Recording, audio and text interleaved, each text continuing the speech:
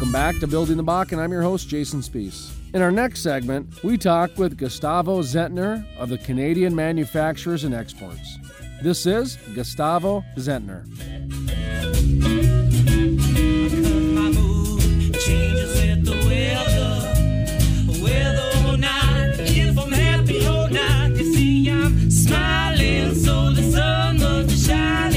Gustavo Zentner with Canadian Manufacturers and Exports. Now, I have a number of activities. I'm in the private sector.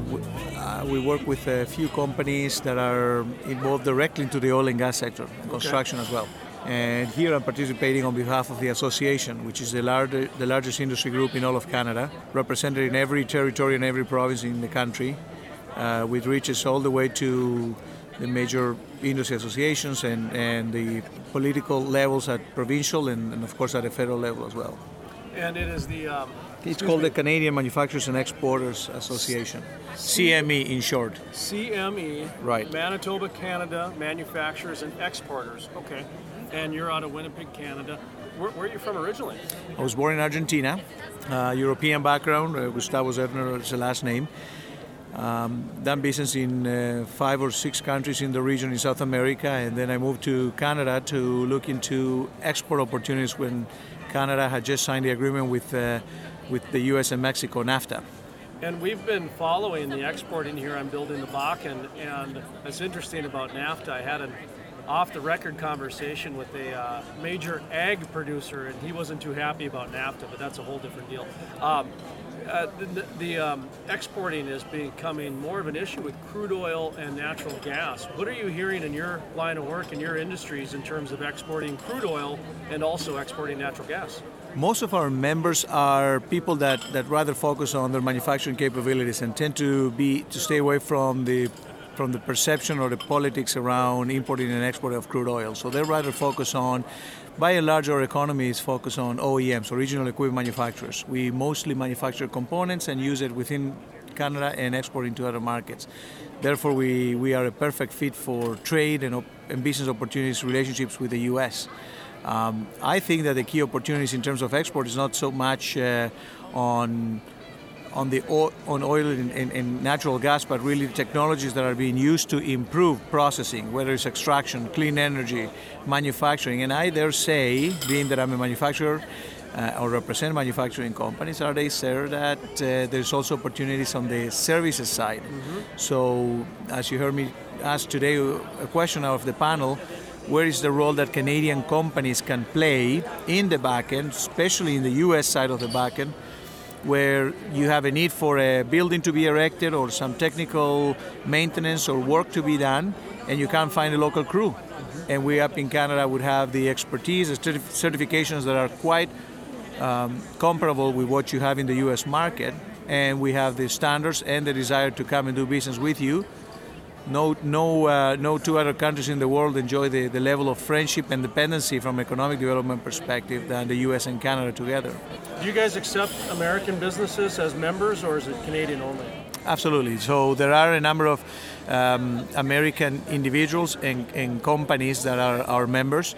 As I mentioned, and I will forward to you some figures so that you can quote more accurately how many members we have. It's by far the most influential groups across the country, all the way to the federal level as well as the provincial levels.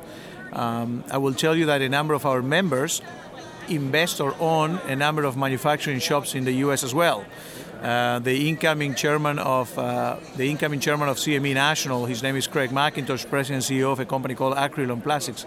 As an example, he spent the better part of 2 years looking for the right fit, the right operation in the U.S., which he ended up acquiring over a year ago.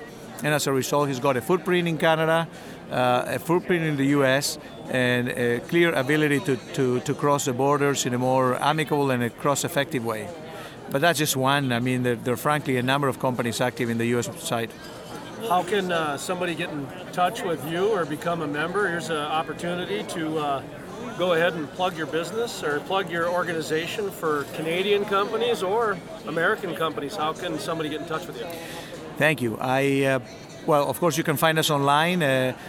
The one website I'm going to direct you to is www.daretocompete.ca. Another one will be cme-mec.ca.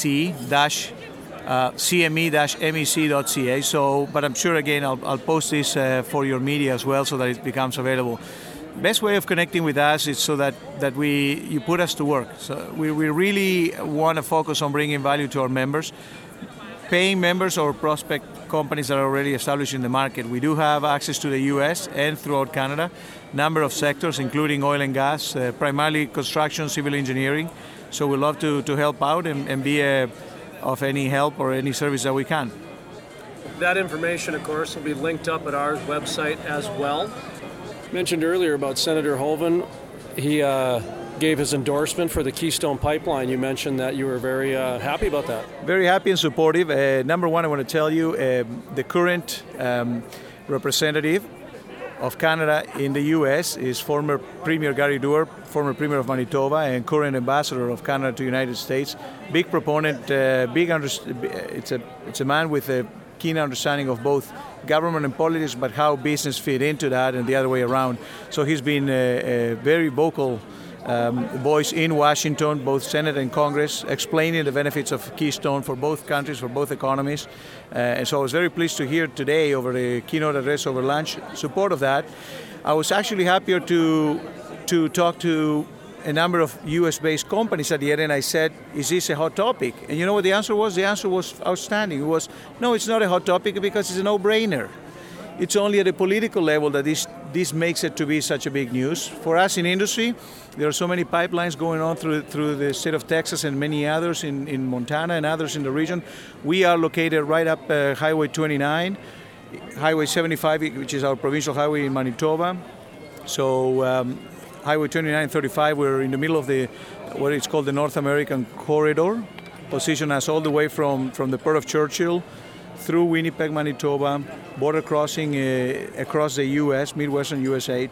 So well positioned to service these industries. And Keystone represents a real opportunity for a number of manufacturers on our end, but also U.S.-based companies that can partner up with us and look at some foreign direct investment from Canada into the U.S. market. Gustavo, thank you much. Thank you. Take care. And that was Gustavo Zentner of the Canadian Manufacturers and Exports. For more information on Canadian manufacturers and exports, or to listen to the entire interview, visit our website, buildingthebakken.com. And that concludes today's episode of Building the Bakken. Building the Bakken can be heard every week at this time on this radio station. To see if a radio station in your listening area carries Building the Bakken, visit our website, buildingthebakken.com. I'd like to remind you folks, in addition to being the host of Building the Bakken, I'm also a featured writer for many publications across the upper Midwest. I invite you folks to visit our website to read some of the articles that are printed or pick up a copy of the Bakken Breakout Magazine, The Drill, the Bakken Breakout Weekly, or the Bakken Oil Business Journal this month, and check out the latest Building the Bakken column. From the staff at Building the Bakken, we're asking you to make it a safe and sensational day. I'm your host, Jason Spees. Thank you for listening to Building the Bakken. You sure look nice in your necklace. Put a miss in your smile. Been a miss for a while. Come on.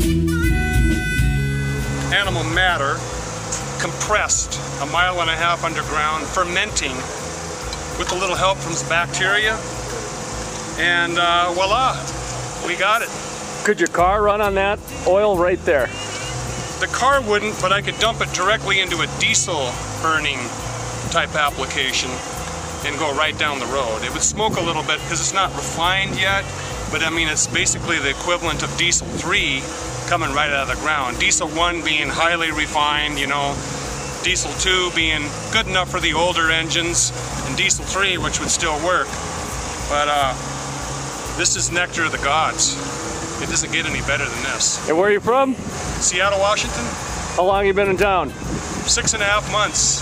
Had a really nice experience working for Missouri Basin, formerly Missouri Basin, now called MBI Energy, as an oil hauler. Weather overnight.